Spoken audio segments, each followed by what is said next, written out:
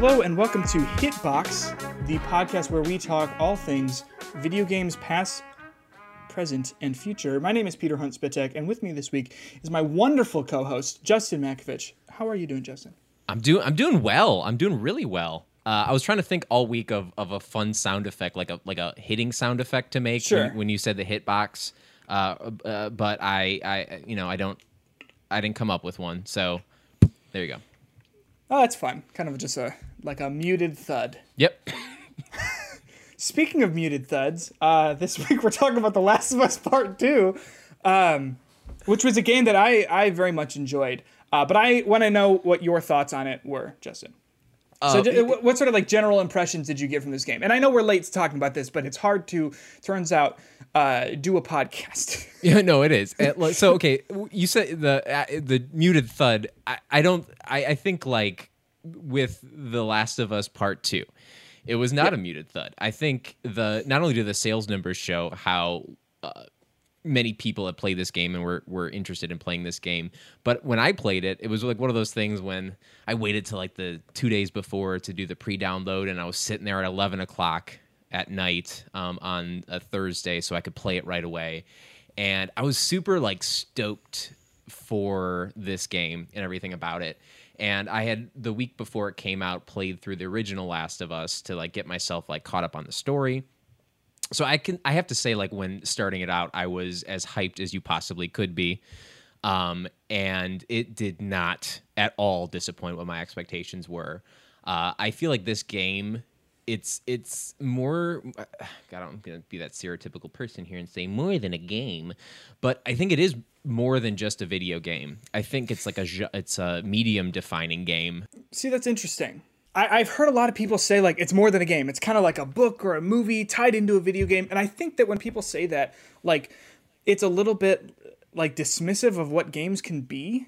Because I think that this game is a perfect example. When I said muted thud earlier, I feel I was more referring to the sound of the many, many human beings that hit the floor, sort of in a stealthy manner. And God, you hope that they're muted because you don't want to alert anyone. No, which, real quick, when you stab a clicker and it's the stealth kill of a clicker, it is screaming louder than anything in the entire world. And it's good, no one heard that. What? How did you know? So anyway, sorry. I really think that when people say that it's more than a game, it's a mix of a game and a movie and a book or whatever. I think that that's almost diminishing what a game can be, because I think that this is just a perfect example of the power of what a story that a game can tell, or the way that a game can make you feel.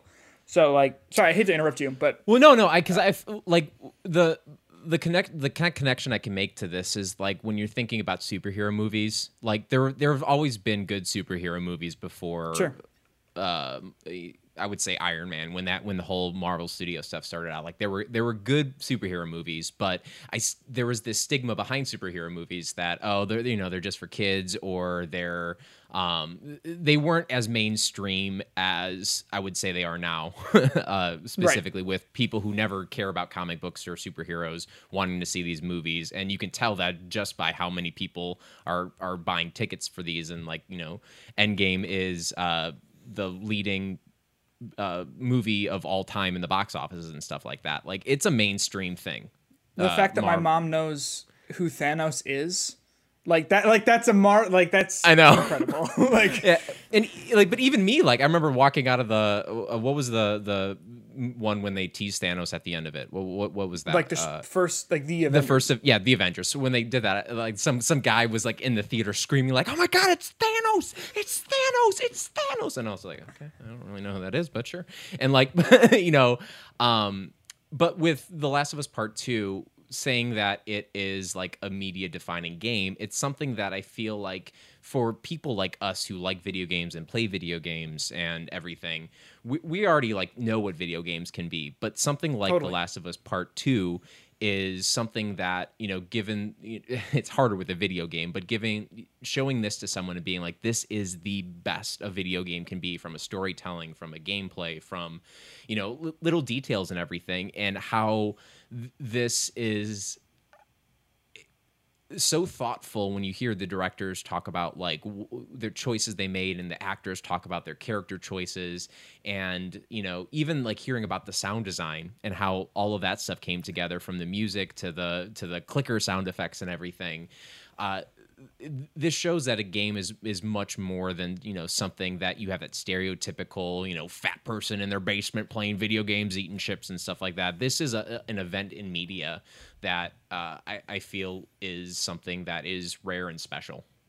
I am like so excited to see where games kind of go from here, because I think that like obviously it's very divisive. To me, it's almost like the Last Jedi of games right now, where like it's this big huge thing that's going to come out, and then like and then it's split between like both the fan base and also like critics for them. I mean, I would say it's less split with critics than like the Last Jedi, so it's like not a perfect comparison. But I'm so excited to see where games go from here, just based on like all of the decisions that they made to make this game. You know what I'm saying?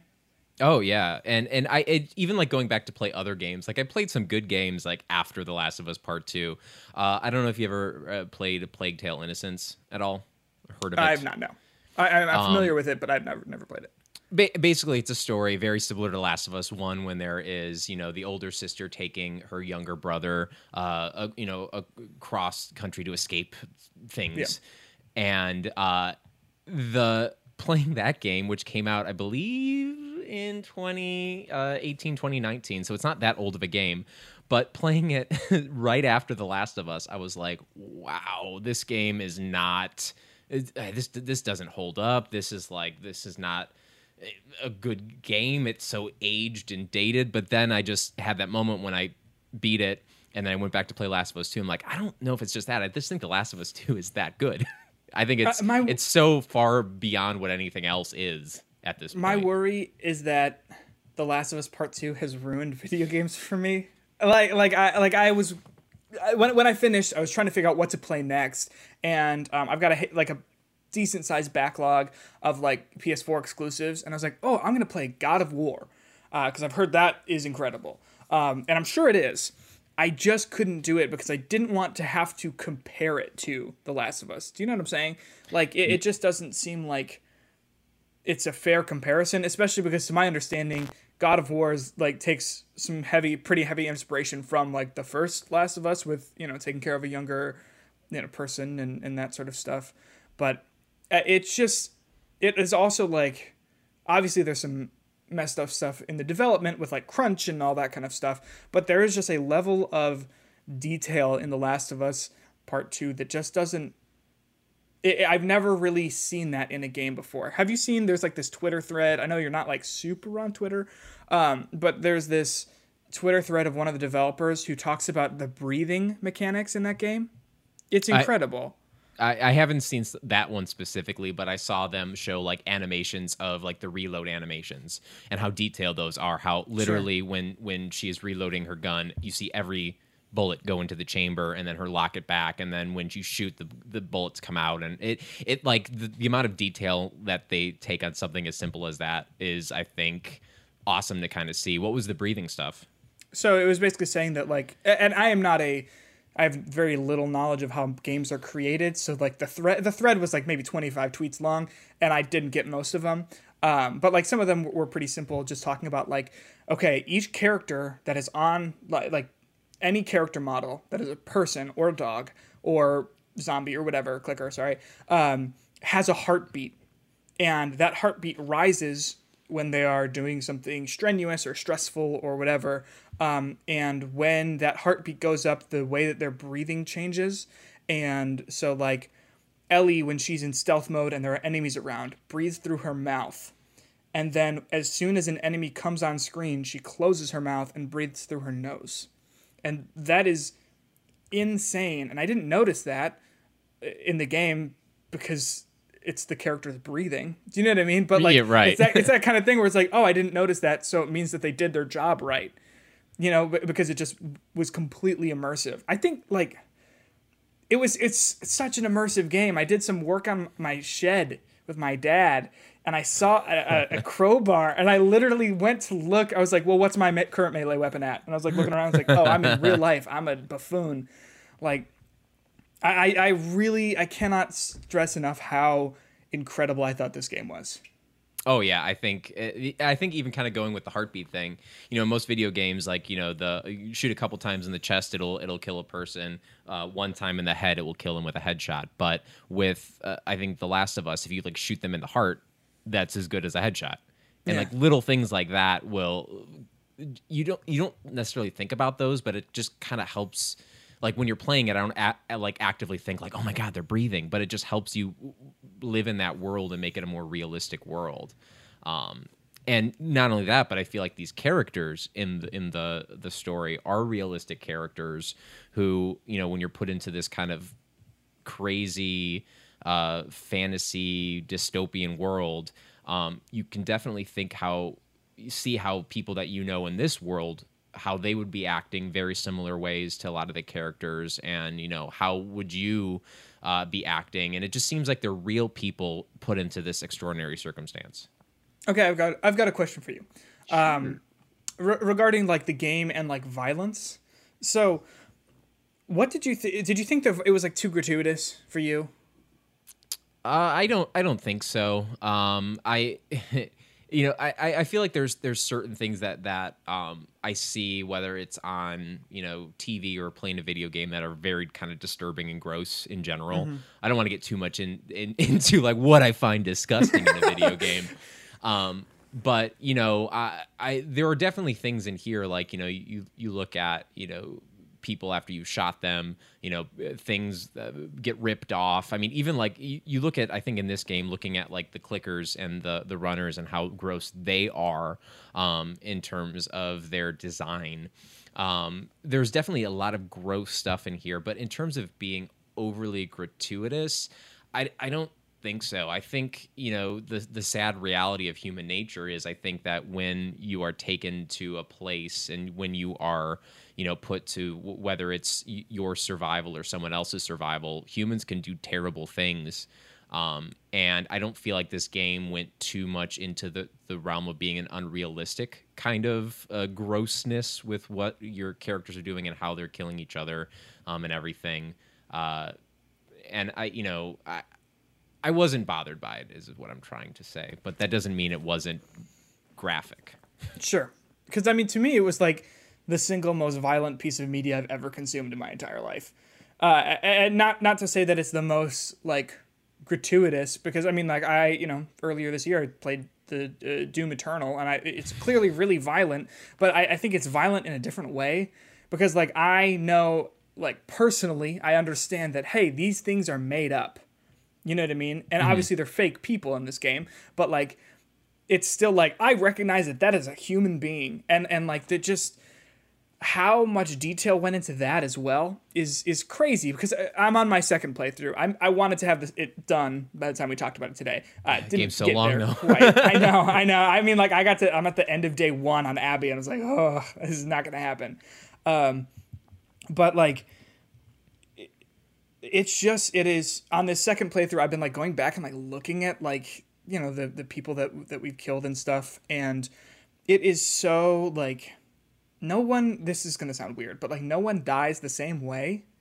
And I think that that's extremely interesting in the way that like each gun does different things, and hits at different levels. Do you know what I mean? Like the rifle that you get, like you'll like hit someone's arm off with that, and you can't do that with your like the pistol or whatever else.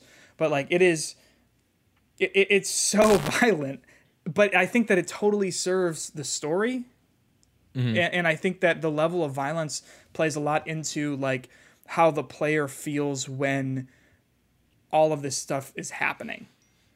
And I think an interesting kind of distinction to make too is the violence versus gore aspect of it, because I feel like this game does kind of connect those two things in a way when you are doing a lot of violent things in the game, but it's also looking good enough that when you're seeing these people, after they have their arm shot off, it's not comic realistically done. It's very like it's realistic looking when you see that, because I feel like there's always most video games have a ton of violence in them, shooting, killing, that kind of thing, and video games try to have the graphic. They talk about having graphics and everything to show things, and they want to make things look as realistic as possible, but there are always limits to that, because if you see something that's too real, you're someone murdering people constantly. You don't want that to be super realistic, but this game does get to that level.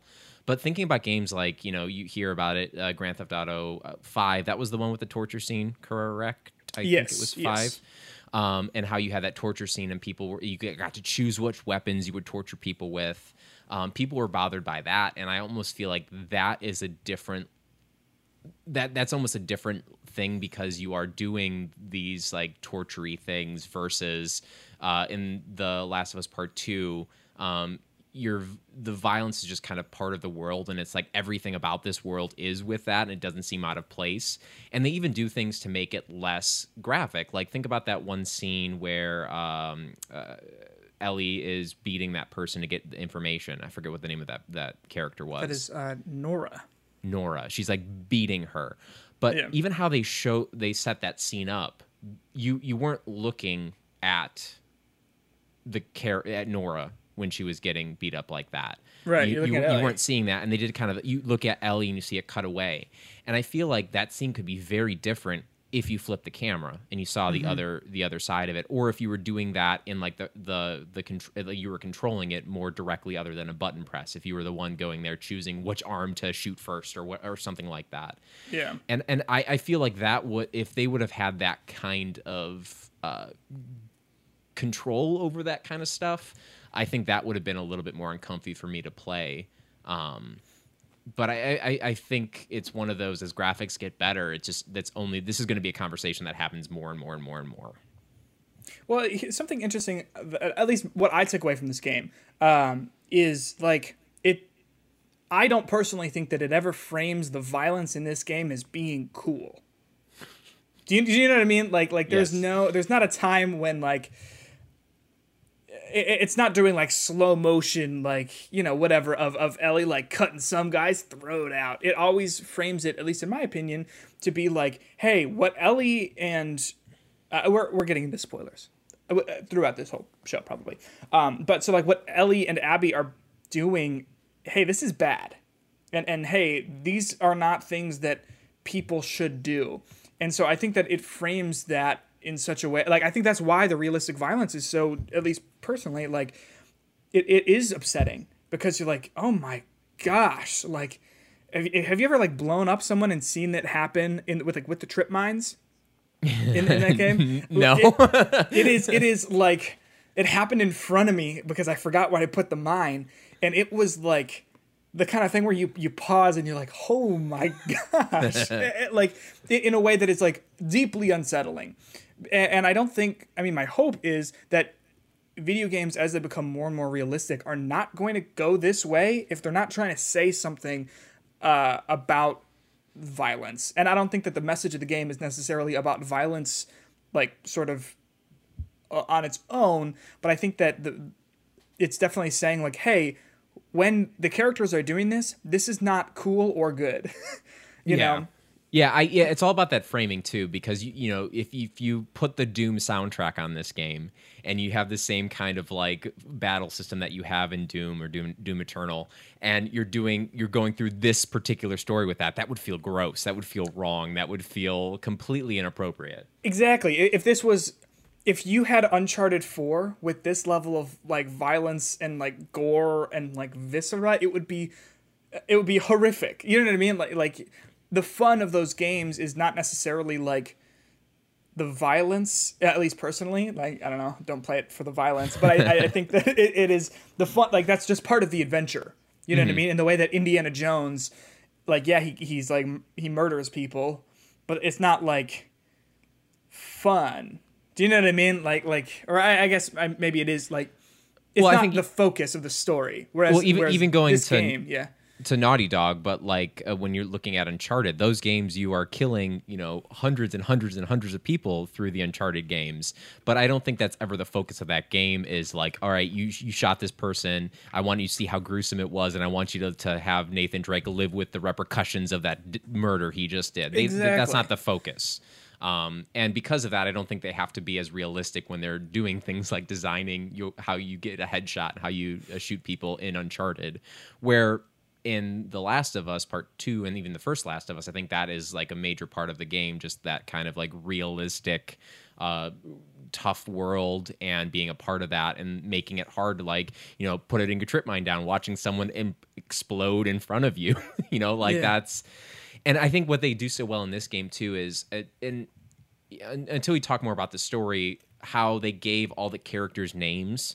That has so much more impact in this game because not only do we get to know a lot of these characters later on, but when you see someone like watch their friend get shot in front of them and how that person reacts to that, it's such a realistic reaction to such a violent act of something like that it becomes... It doesn't seem like they're just doing it to be like, look at all the gross violence we can do. Totally. You're having people react to it realistically, which I think makes it realistic in a way that's not exploitative. Well, and this is the kind of thing, like, we kind of touched on this a minute or so ago about, like, I don't know about you, I personally do not want this level of violence in all the games I play. Because, like...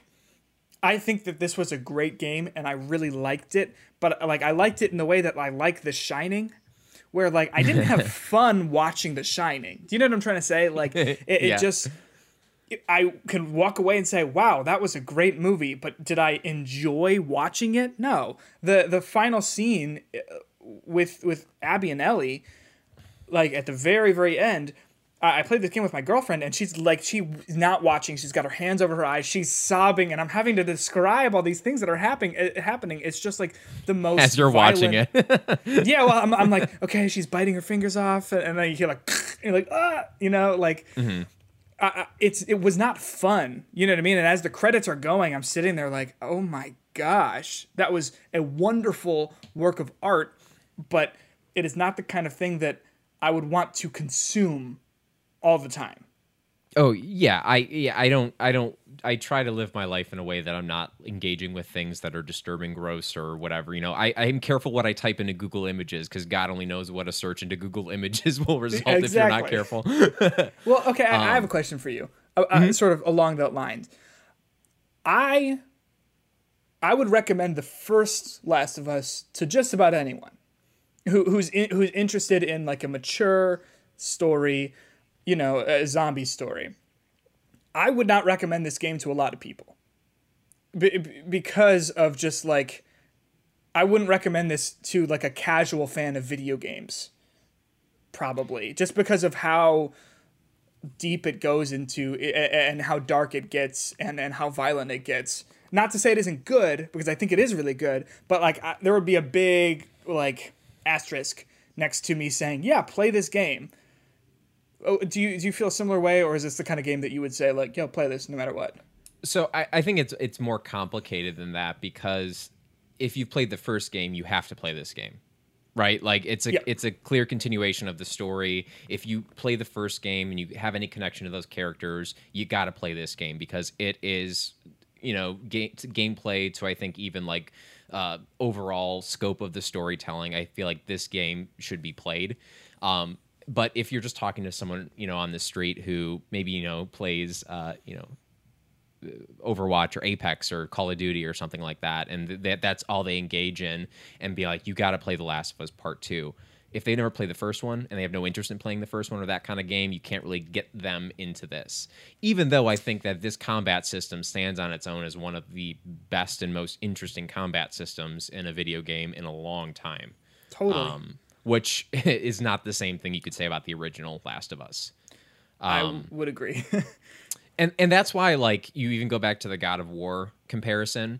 Like, this game is so different from God of War because God of War is, like, I guess they call it a soft reboot.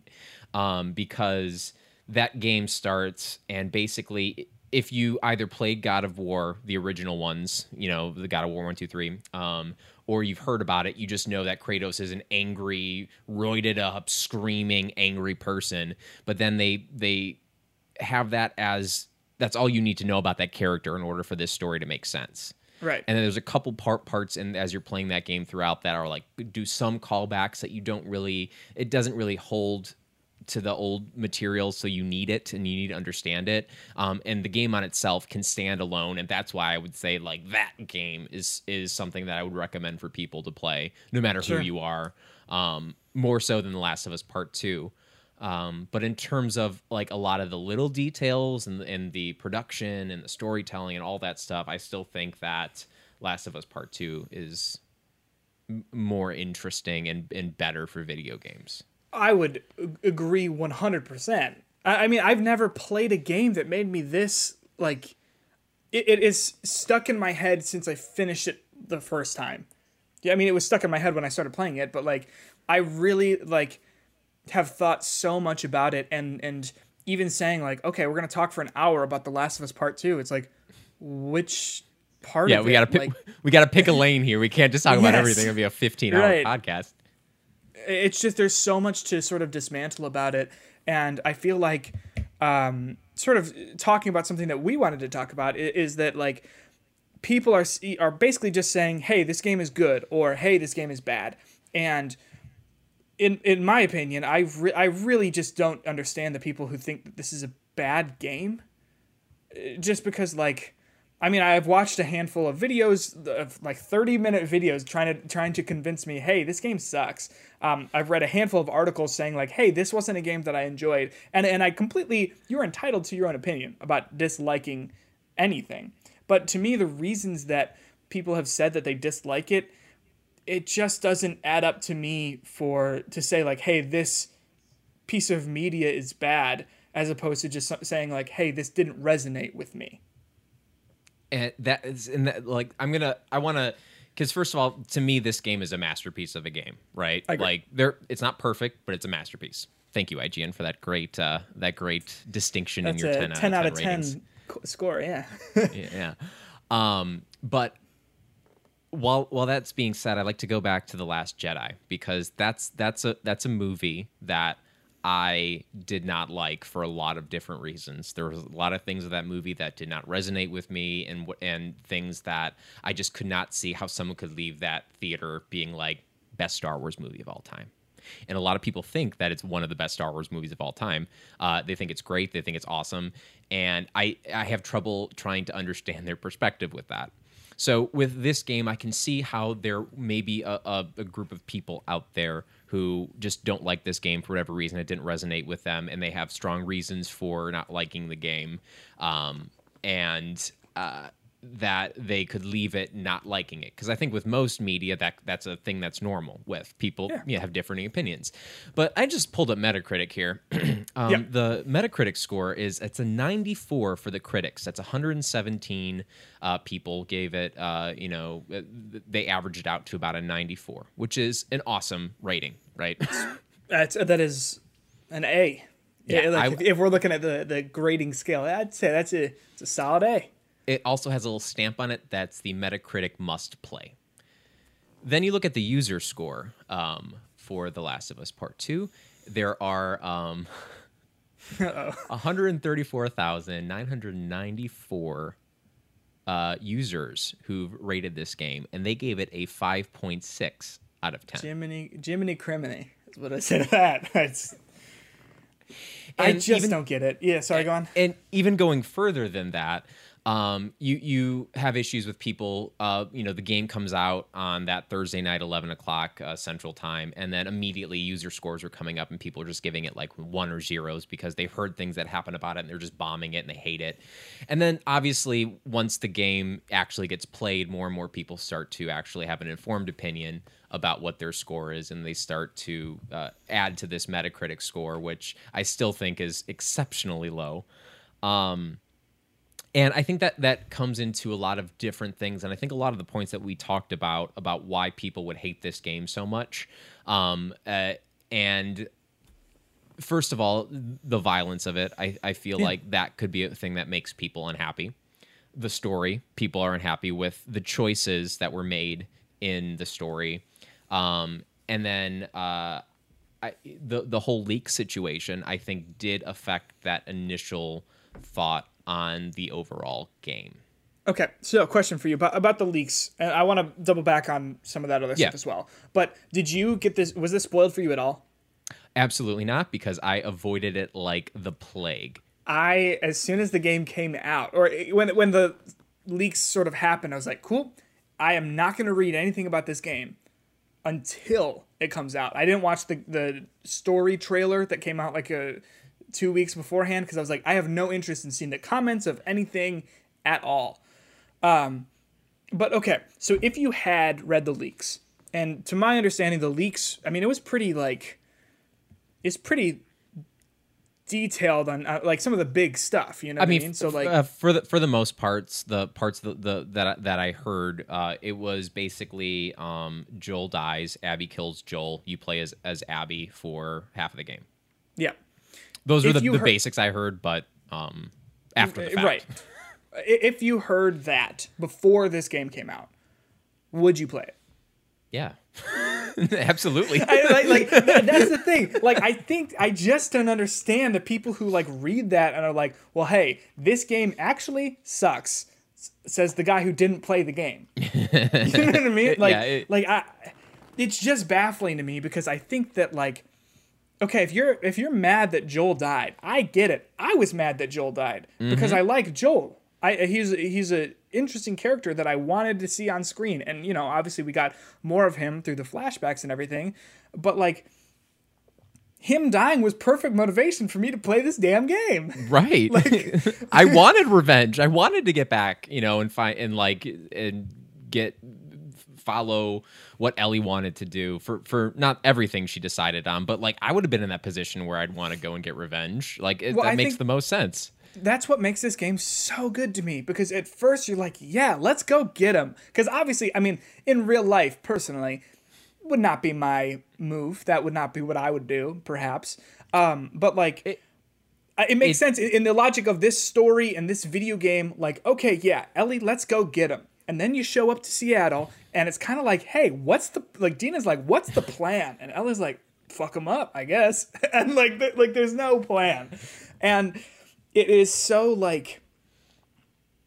clear that like as the player, then you're like, hey Ellie, yeah, what is the plan? And then Ellie starts doing stuff that's, I would say, bad. And as the player, you're kind of like, hey Ellie, I don't know if this is the way to go about doing this. And it like ramps up to being like, Ellie, I think you're doing the wrong thing. And then it ends with Seattle Day 3 of you killing Mel and realizing she's pregnant. And there's that like scene where she's like freaking out and she's saved by Tommy and Jesse. And from then on out, it's like, okay, that was the climax of this moment and getting caught up in like, I'm going to kill these guys. And then she's like, we got to go home, you know? Yeah. So yeah, go on.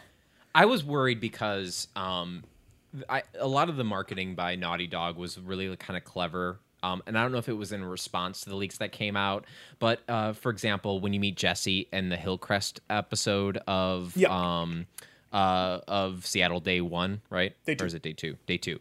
When you meet him there, they did the marketing, so it's Joel who reaches out his hand and says, "You didn't think I was going to let you do this on your own," or whatever that line was.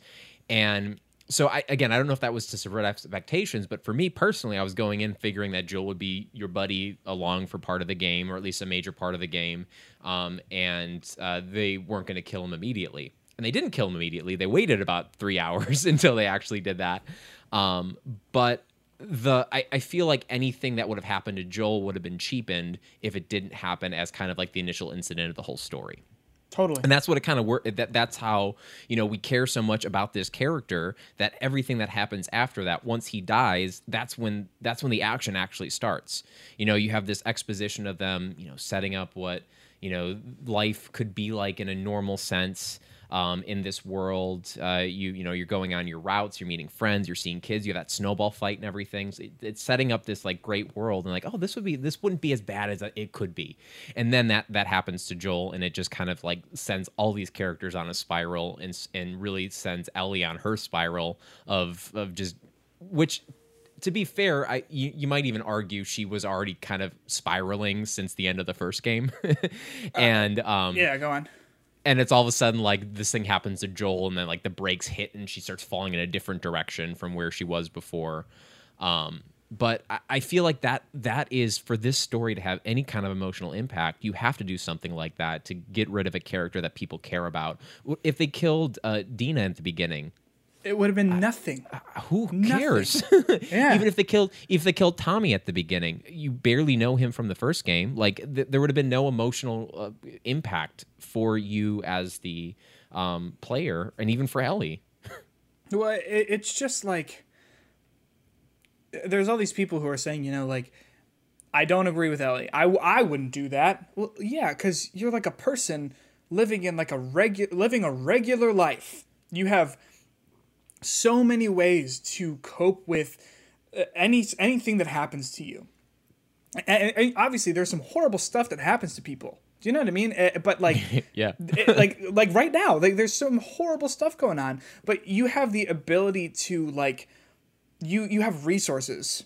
Do you know what I'm saying? And the idea of like, well, I wouldn't do this if I was Ellie. It's like, yeah, she lives in this horrible world of violence and murder, and so of course she wouldn't know what to do.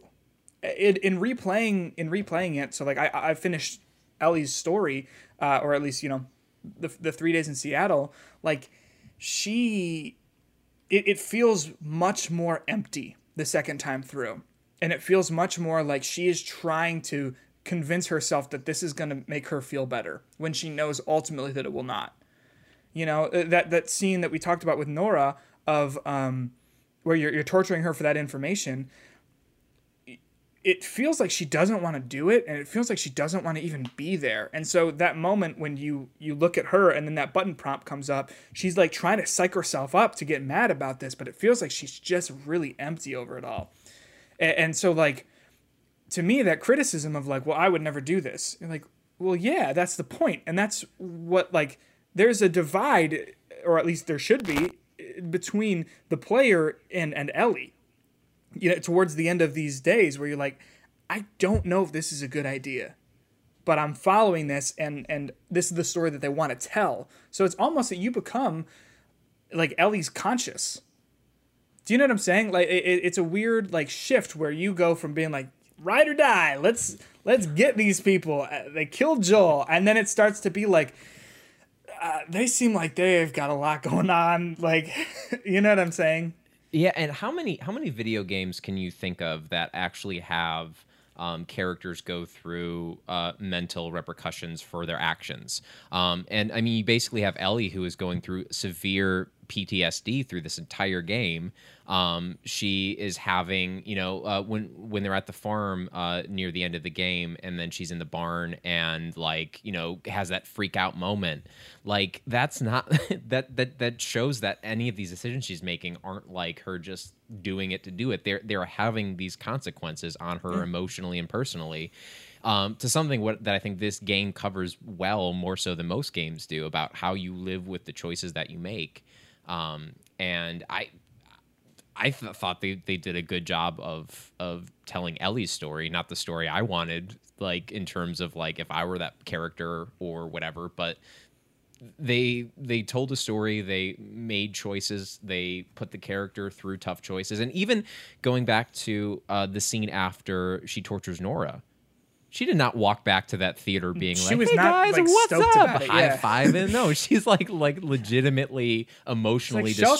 shell-shocked. Yeah. There's that scene. There's that. I mean, first of all, the technical marvel of her taking her shirt off. I saw someone like on Twitter had quoted that, like the GIF of that, and like, so they're like, "Can you believe that they did this and like nothing clipped and like the fabric looks good and like." They basically said like this makes the whole game worth it. Yeah, that was probably a year of animation at least. Oh, totally. But like, there's that scene where she's sitting there and she's like in the dressing room of the theater and she's got like tears rolling down her face, and Dina comes and she's like, it's just completely quiet. And like you start to realize like Ellie is, this is how she's processing this grief, and she clearly doesn't know how to do it well, and she clearly isn't doing it in a healthy way, but this is just how she's doing it. And I think, you know, people are, there was something that I read that said like, you know, by the end, Ellie is like totally unsympathetic. You're like, yeah, because she's going on this like she's ruining her entire life to get this vengeance because she feels like it's the only thing that she can do to make her life worth it at this point, because, you know, the cure for this sickness is out of her control. And I just don't understand the people also at the end who are saying like she should have killed Abby. Like, do you think that she should have killed Abby? The non-empathetic answer would be, of course, because having anyone out there in the world who has some kind of justification or reason to kill you, having them in the world makes your life unsafe. As was proof for what happened with Joel. Anyone who remembers what you did or what your actions were, it's only going to come back to bite you. But I don't. The human answer is no, because what is it going to get her? Nothing. Right. And it's not going to bring Joel back to life. It's not going to fix her relationship with anyone that she's isolated. It's not going to bring anyone who died back to life. And at a certain point, it becomes just this crazy revenge that, where does that end? Because it won't end with killing Abby at the end. It would just keep going. Well, and something that in some of the conversations surrounding this game that I thought has been extremely interesting is people have said like Abby, I think this was an interview with like Laura Bailey. She said like Abby is at the beginning of this game where Ellie ends it.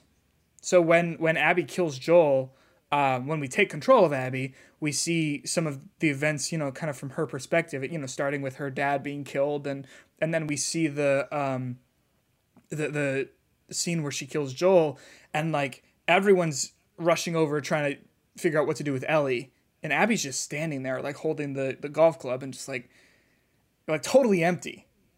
And she's, at least my interpretation of it is, she realizes like this did not change anything, and I almost only like feel worse about it. And so at the end then as well, when Ellie lets Abby go, it's like she has that same sort of realization, but she doesn't have to kill Abby to understand it.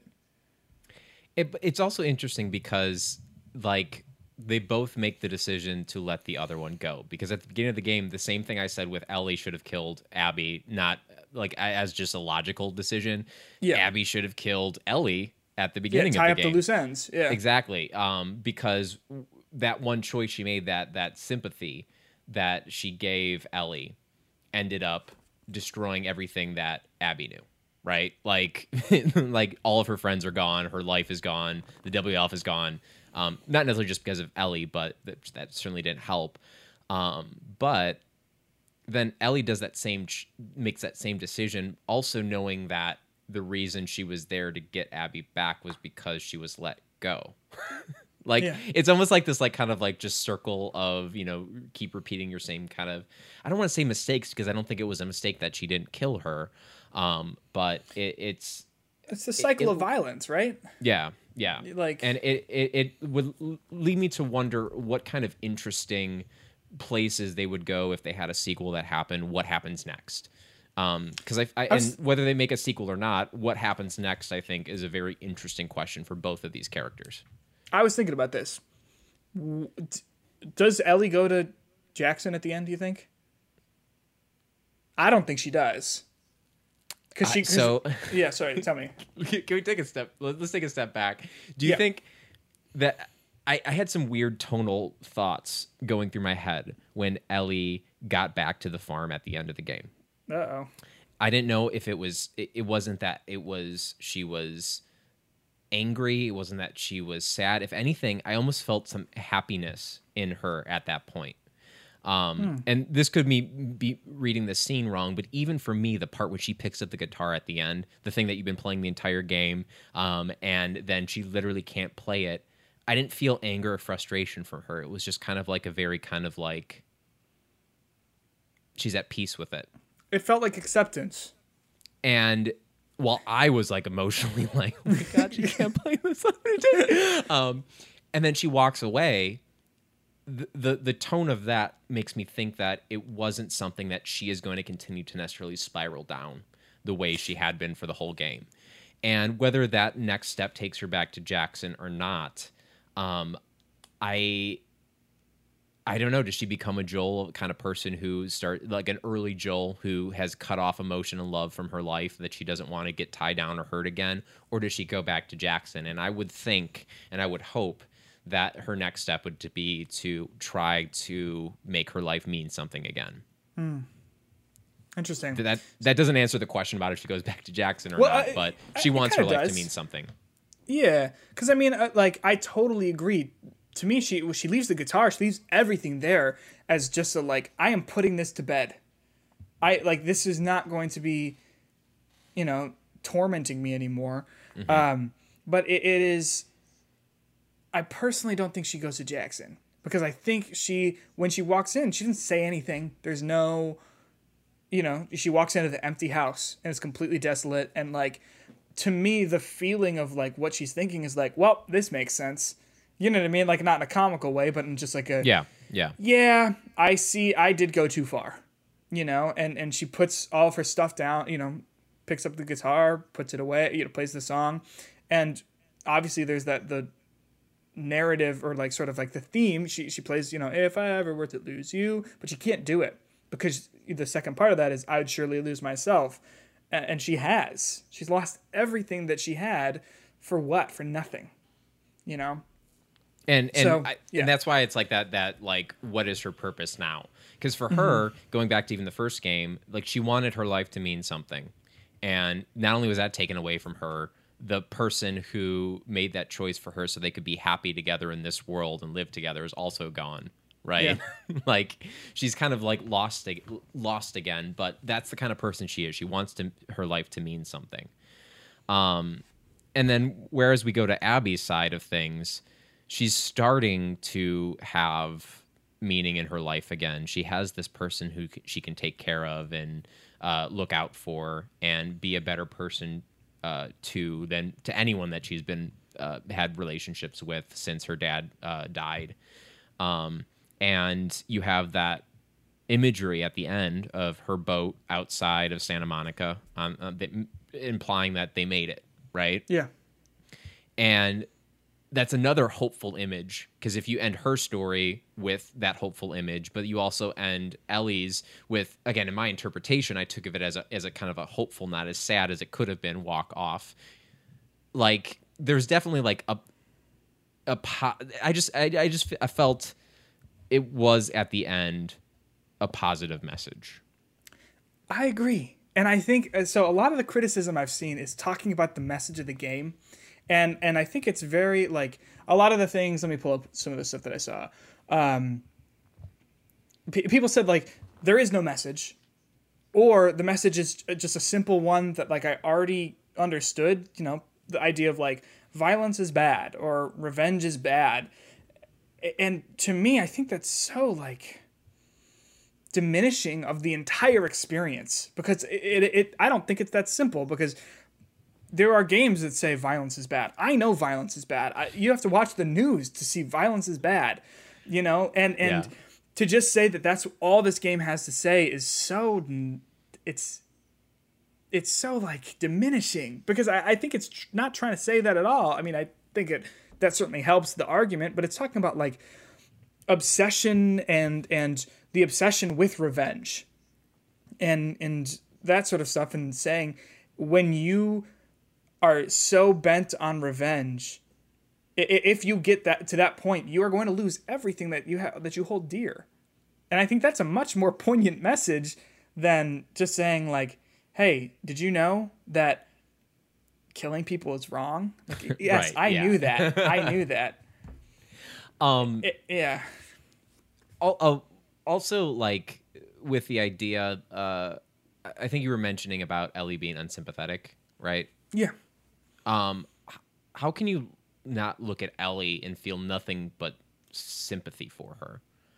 Well, that's the And thing. everything she's gone through.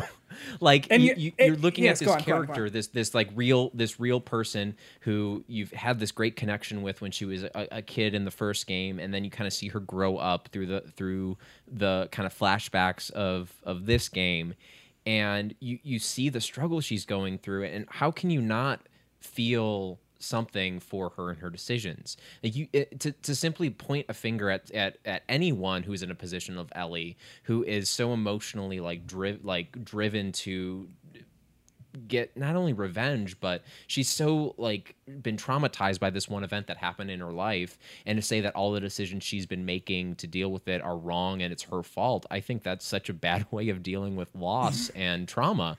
Like, even like the scene with her and Dina near the end, when Ellie's basically deciding to go back and get Abby. Like, I understand Dina's perspective about how, but we're good right now. Why can't you just see what's in front of you? But then you have Ellie, who's like, I can't forget what this passing. I have to deal with this in one way or another. I can't just ignore it and let it go, because I feel like that's the unhealthy option, is to just ignore it and let it go. And her ignoring it has led to her having, breakdowns, PTSD flash. Like, there's so many little things that are happening with her that you cannot look at Ellie and say she's okay at the first time you're in the farm when she's living with Dina. That's not okay. And don't you feel like, I don't know, I've never been in this particular position, but like, I've had things that I can't let go of, and as much as I want to, it's hard, And so I totally agree. The idea of like, Ellie's not, the idea of saying like, if Ellie's unsympathetic, then like, why are you playing this game? Because I know. It's also like, we know Ellie. So when you get to the part where you're like torturing Nora and doing all this horrible stuff, you feel like you're Dina or Jesse or whoever, where you're like, Ellie, I love you. We need to go home because this is not you, and mm-hmm. I know that you are trying to make this you because you are trying to do this and whatever. And I understand, but we need to go home because this is not you. And I feel like the exact opposite way about that with Abby, because people are also like, yo, Abby sucks. She killed Joel. I'm not going to play your game. It's like, well, okay, hold on. But also, you're making me play this character? Come on. Yeah, because I mean, I had the same reaction. Did you? When it was like Seattle day one and you're Abby, I'm like, oh my gosh, like. So I think with rumors and stuff that I've heard before the game, I heard a couple of things that the Abby character was going to possibly be Ellie's mom, and you would be playing like her early life and everything. I thought that's where it was going. And at the very beginning, when you are outside Jackson, you start playing as her, I thought, is this like in this time? Is this like before? Is this something that happened like, in the past or whatever? And then once you obviously meet Joel, and I was like, oh wait, no, this is now obviously. Yes. And then, so you're playing as Abby, and like I could just tell, like from the second she looked at Joel, there was something wrong with that interaction, and I'm like, oh no, that's the guy they're looking for. When you played again, that moment when, like the first time before you're with everyone, like all the wolves and whatever, when Tommy's like, I'm Tommy, this is Joel, let's go. She like looks at him, she's like, sorry, go on. Yeah. But even to the point when they blast Joel's leg off with the shotgun, I'm like, oh, he'll probably, like, it might be hard with the technology they have in this time period, but maybe they can put like a metal leg on him and it'll be a pretty cool thing. But yeah, that he'll still be fine. He'll still be, oh no, he's dead. You have that whole thing. Super not fine.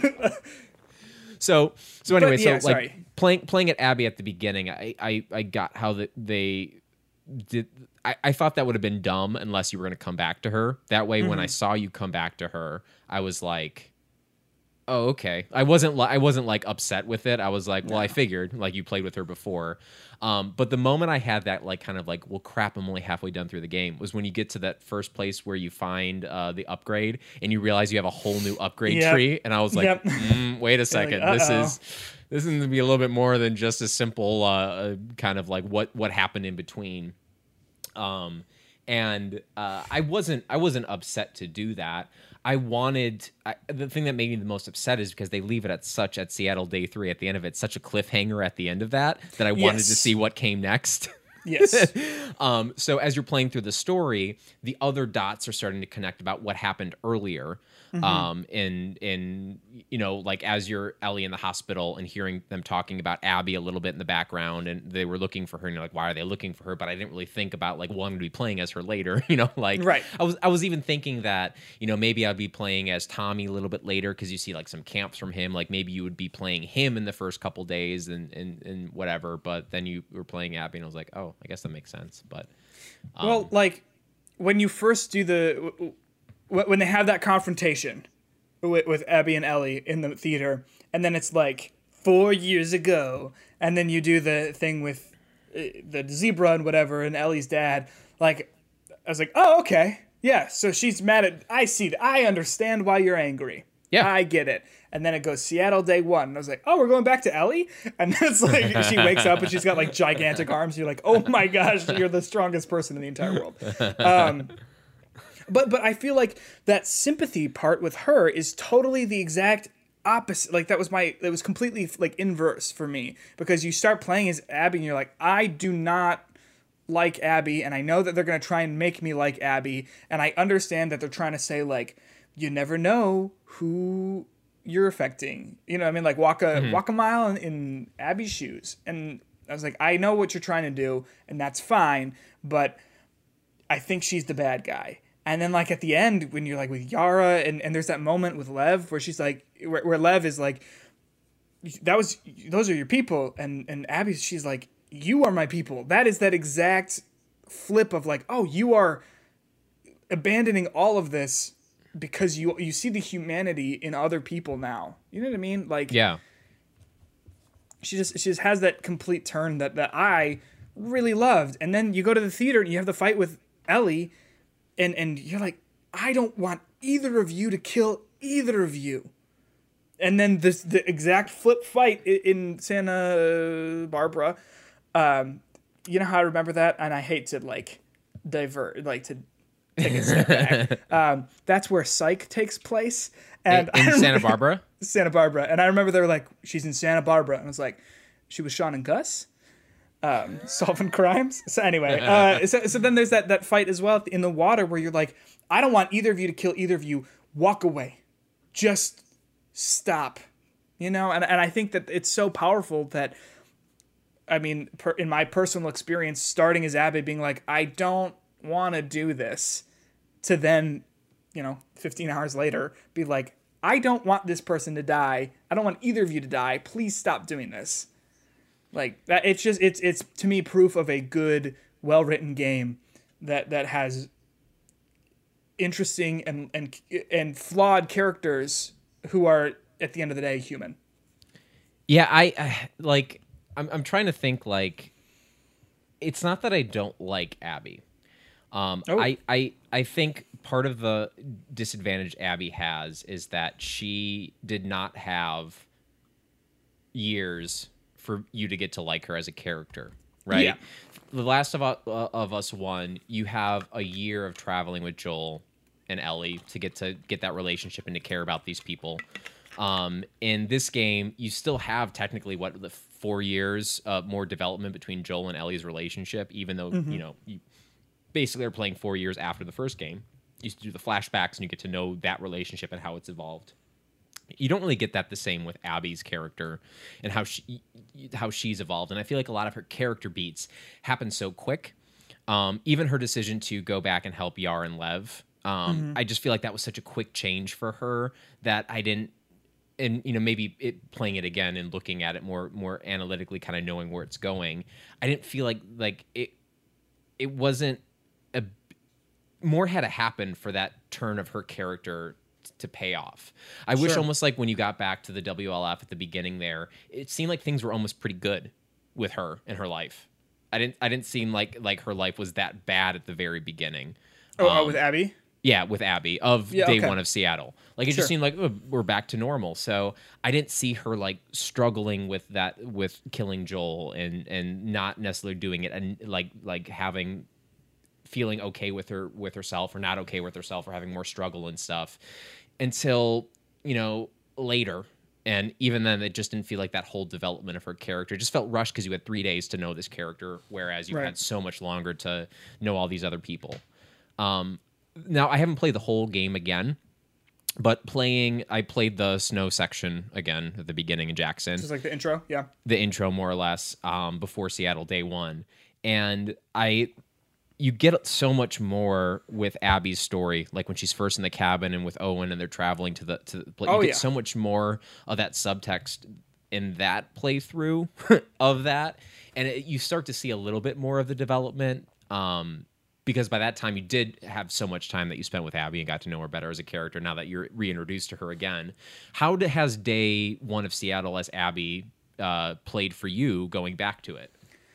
Well, I think that, like, so far it has not been as, I think, revealing as that first time you play as her. And I also think it has not been as revealing as some of the stuff with Ellie. But I would also say that her first day, Seattle Day 1 as Ellie, to me, until like the second half, until you get captured and whatever, is kind of like a slog.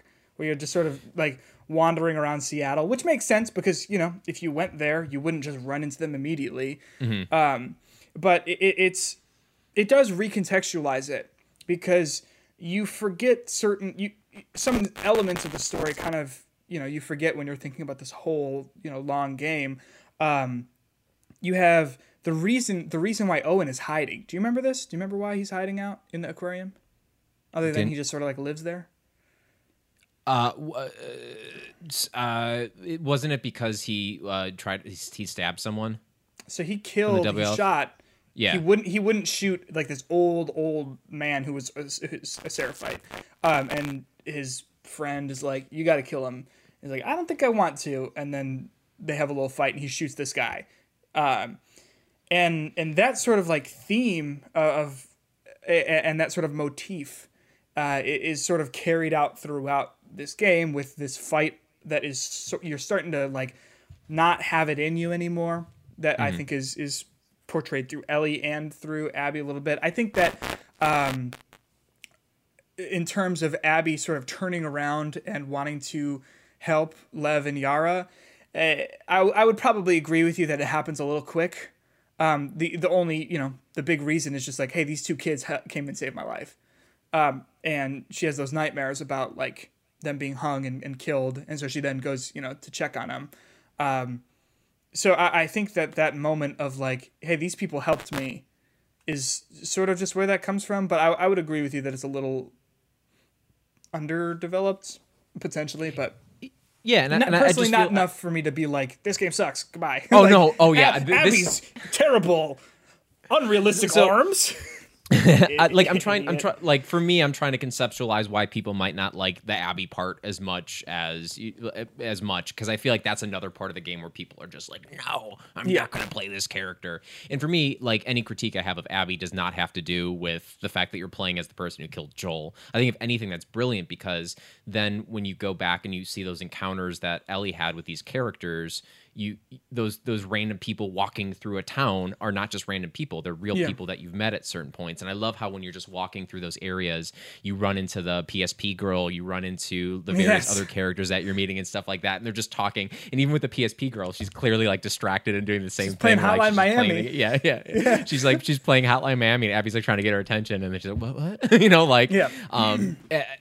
That just adds so much more to the world. And I think, even taking, Abby out of it, I just think it makes Ellie's story that much more interesting because of the Abby stuff. And ultimately, you get another 12-hour game, which I'm okay with. Like, to play more of this game, I was okay with that. And I think that, like, Yara and Lev are maybe, like, the standout characters for me in this whole game. Like, of just being, oh, you are two lovely people. Two lovely little people. They're children, yes? I'm not just making fun of their height. Okay, cool. But I also here's the problem too. Is I had a hard time understanding if they were kids or not, simply because Abby is so like she's a mountain of a lady. She's huge, you know what I mean? And like so perspective with that is a little warped for me. But I don't understand the people who are like, well, she killed Joel, so bad game. Like, take a second, really think about it.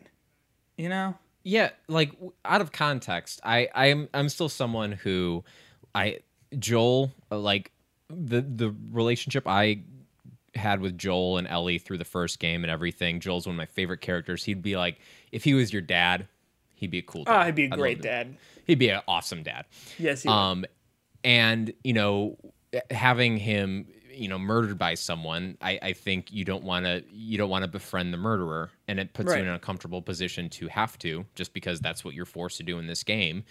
People are like, oh, when I get to Seattle day one, I don't want to play anymore because I have to be this person. And I'm like, well, that's kind of like it's the way the director wants you to feel. Yeah. And a lot of this does come down to what the director's overall vision of the game is.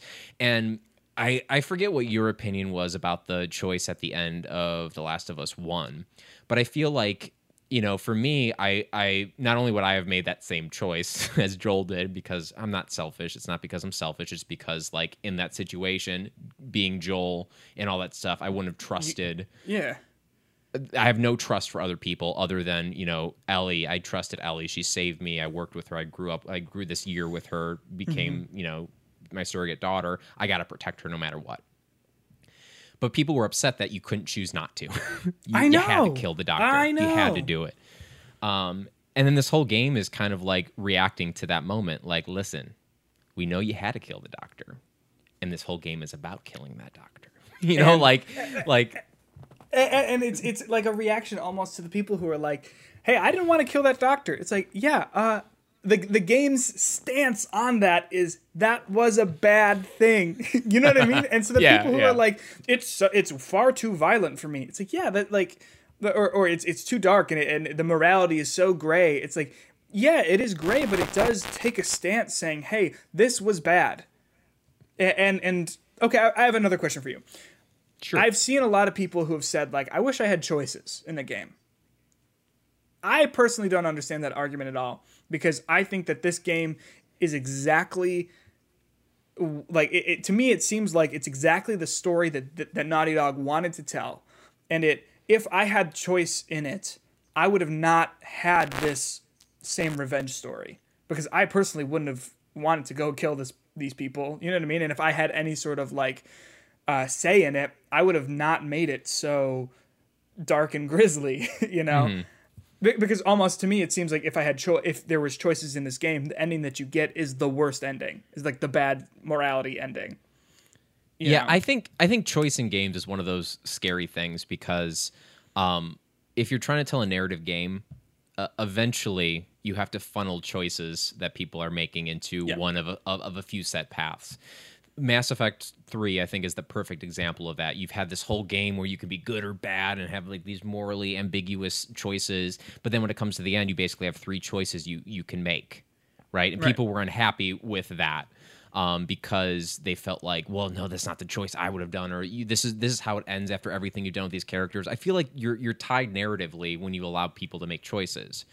But I also feel like there's a lot of games that make you make choices as a character that don't mean anything. I'm playing Ghost of Tsushima right now, and they have all these like dialogue options about like, do you want to respond like normally, or do you or positively or negatively to what someone says? It has nothing to do with the rest of the game. It doesn't affect anything that you do. There's this big struggle between, are you being a samurai or are you being a ghost or a ninja type of character? It doesn't matter though. You can go through the whole game like fighting like a samurai, and then you're fine. You get the same story. You get people react to you the same way no matter what. So like, why even give you those choices to begin with if you're not going to do anything with them? And I feel like in a game like this that is so much about the story and is so much about those cutscenes, you're only going to make the cutscenes and the actual story worse if you are limiting or you're either expanding it. Because if they have to film, the Joel death scene 4 times based on the choices you make, that just is going to lessen the quality of that death scene. Yeah. Because there's so many, they have to put so much more time in that. And it just becomes something that becomes unwieldy as it gets a little not messy, only a game. Yeah. And even they were talking, Neil Druckmann was talking about how initially they wanted this to be an open world game. That's what their plan was, kind of open world kind of situation where you just do different things. But as they were kind of going through that, you start to tie your hands with what you can do in certain places. And I feel like while that open world part of Seattle was fun, once the action of that story was going, you can't go back to that open world setting because you're constantly expecting to find people. You wouldn't have that guitar moment if you're worried about the Seraphites coming, Right? And everything. And like there's a thing about having it open and big and doing whatever that I think will take away from a narrative, specifically something like The Last of Us that I think has been catered so specifically to tell this story, not just any story, but this story. Yeah. So do you have any like closing thoughts on this as we sort of start to wrap up here? Yeah, this game is good. I think you have to play it. If you're someone who says that you like narrative video games and you are looking for video games to be serious and mature, this is the kind of game you should play. The story's great. I think the gameplay is fun. I think just the presentation and the production value of this is top notch. And this is, at this moment in 2020, probably one of the best examples of what video gaming can be. I suggest you play it. I totally agree. It's a good game, and I think that there are a lot of people who we've sort of touched on this a little bit who are kind of clowning on it, and they haven't played it. And I just think that if you play it, if you play it and you didn't like it, I can respect your opinion. I can disagree with it, but at least I understand that you have an opinion and that you've done the work to have an opinion. Whereas people who just, are watching the videos online and whatever, saying like, oh, it's bad because of this, play it. If you don't like it, that's fine. But I think this is a good game, and I think that this is a perfect example of exactly what you just said, exactly what a video game can be and what a video game can mean. Yeah, like just go into this game like with a positive mindset, and it will quickly be destroyed by how bleak the world is. Yes.